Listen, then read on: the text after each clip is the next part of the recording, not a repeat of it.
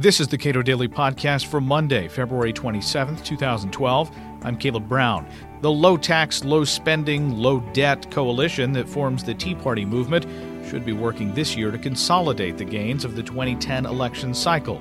That from American Spectator senior editor John Fund. Fund argues that the Tea Partiers are deepening their influence within government in a variety of ways. We spoke February 16th. The Tea Party movement had great electoral success in 2010, and one of the concerns really from the very beginning of the Tea Party movement was this idea of how do we keep this odd coalition from fracturing. Do you have any particular thoughts about how that ought to occur? Well, what you find in American politics is a series of movements that spring up and challenge the establishment, and they either eventually go away or they become integrated into the establishment. They become a part of a new establishment. We saw that with the feminist movement in the 1960s, the anti-war movement. We are seeing it now with the Tea Party, which is, I think, for want of a better word, slowly becoming a wing of the Republican Party, sort of the anti-government wing of the anti-big government wing of the Republican Party. We're seeing that played out. There are fewer demonstrations now because the immediate political goal of blocking Barack Obama's agenda was achieved in 2010 with the election of a conservative House of Representatives and a much reduced Democratic majority in the Senate. Now I think it's moved to consolidating some of those gains. You see that in primary challenges this spring. Richard Mourdock, the state treasurer of Indiana, is challenging Dick Lugar, the 30-odd-year incumbent in Indiana. You're seeing that in Utah, where Dick Lillienquist is challenging Orrin Hatch, a long-term stalwart of the Republican establishment. So then, of course, you go on to the fall. I think Tea Party people are still as active as ever, but the label perhaps is not so much in the news. But ultimately, their influence, I think, can be still felt because they've just been given the sincerest form of flattery, which is the creation of the Occupy Wall Street movement, what I call Tea Party envy.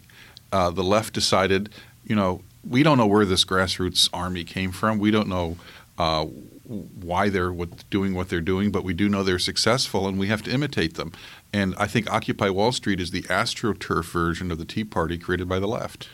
In terms of, you said consolidate the gains that they made in 2010 and beyond, some of the people that I talk to who are proud Tea Partiers say we're getting involved at local races, state-level races. They're ballot trying initiatives. to sort of try to deepen the bench of what I assume are mostly Republican offices with Tea Partiers.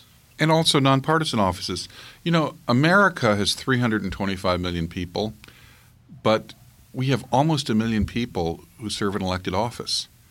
And it ranges from drain commissioner to mosquito control abatement boards on one end, to the president and the vice president, all the members of Congress on the other. A lot of these things are not necessarily partisan.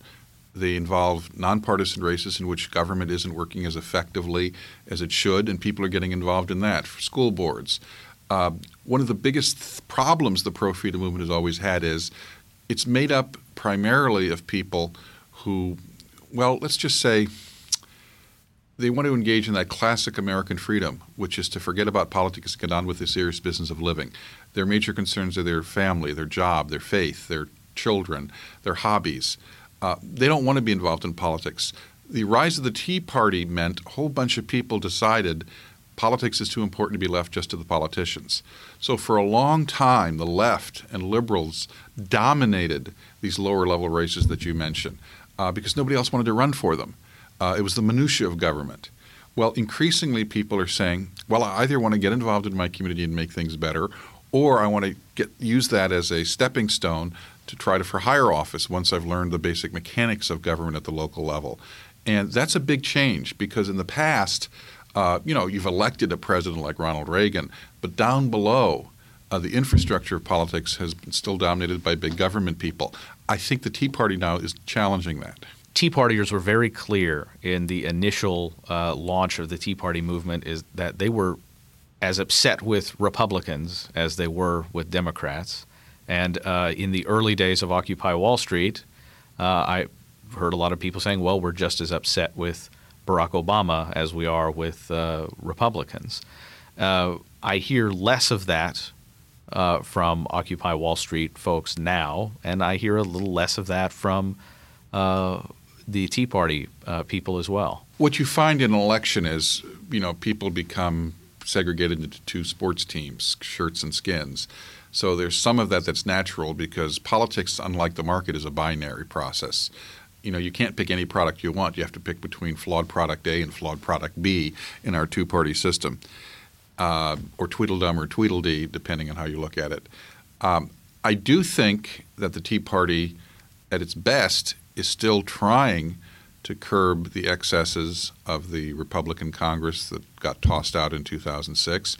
For example, they prevented the Senate from bringing back earmarks. They're launching these primary challenges I mentioned. So I think where it's important, the Tea Party is still holding Republicans to account. Democrats, not so much in the Occupy Wall Street movement. They said that they were upset with Barack Obama and the bailouts, but in reality, I didn't see them demonstrate at Barack Obama events. I think that part of that is the Occupy Wall Street people was an outgrowth of an organized effort on the left.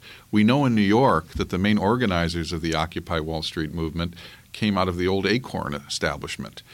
Acorn was that ridiculous group that had all that voter registration fraud, and they were caught on videotape by someone trying to assist a purported prostitute and pimp in setting up, illegal whorehouses.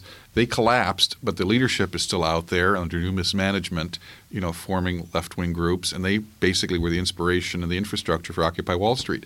Well, it's no surprise that if you have that, they're not going to be highly critical of President Obama, because guess what? President Obama, his first job in politics was with an Acorn affiliate. He then became a top trainer for Acorn, and then he became Acorn's lawyer. He's marinated in Acorn. So for the organized left to take off after Obama, even though they may have some legitimate grievances with him, it would be like cutting off your own arm. I'm from Kentucky, and Rand Paul came out of seemingly nowhere to beat Mitch McConnell's handpicked choice for the U.S. Senate. He then beat a popular Democrat in Kentucky by, I think, 12 or 15 points. And, others like Mike Lee of Utah have, seemingly come out of nowhere to become, leading forces within the Tea Party and in the U.S. Senate. The two of them, in fact, led the charge against reauthorization of the Patriot Act. So it's been surprising in some ways the kinds of votes that a lot of these members of Congress, these new Tea Party members of Congress, have made. Well, I would say there's some members of Congress who came with support from the Tea Party, and there's some who came from the Tea Party. And there's a difference. And would you draw a distinction between like a Marco Rubio and a Rand Paul in that regard? Yeah. I think Marco Rubio is a savvy political player. He was Speaker of the Florida House of Representatives. He was elected with Tea Party support, but he doesn't consider himself of the Tea Party. The voting record of all those senators may be close, but some of the desire or the ability to shake up the establishment may differ a little bit. Rand Paul was an eye doctor in Bowling Green, Kentucky. Never run for anything. Now he's a United States Senator. Mike Lee was a constitutional lawyer. As far as I know, he'd never run for anything. Pat Toomey had been in Congress, but he was basically a small businessman and had worked on Wall Street. So I think what you're seeing with a lot of the Tea Party freshmen, either in the Senate or in the House, is some of them are accommodating themselves to the establishment, but they're very solicitous of their Tea Party roots because they know that the movement that helped elect them can also turn on them and make life very uncomfortable for them. And some of the Tea Party people have still got all their fire and all their principles, but they recognize that Washington is a place where you have to dot the I's and cross the T's. You can't be a bomb thrower. Alan West from Florida is a perfect example. I think he's adapted himself into a role where he still believes what he believes, but he recognizes that you have to play the political game as well as critique it. John Fund is a senior editor at the American Spectator. We spoke prior to a forum for the book Tea Party Patriots. You can watch that forum at our website, cato.org.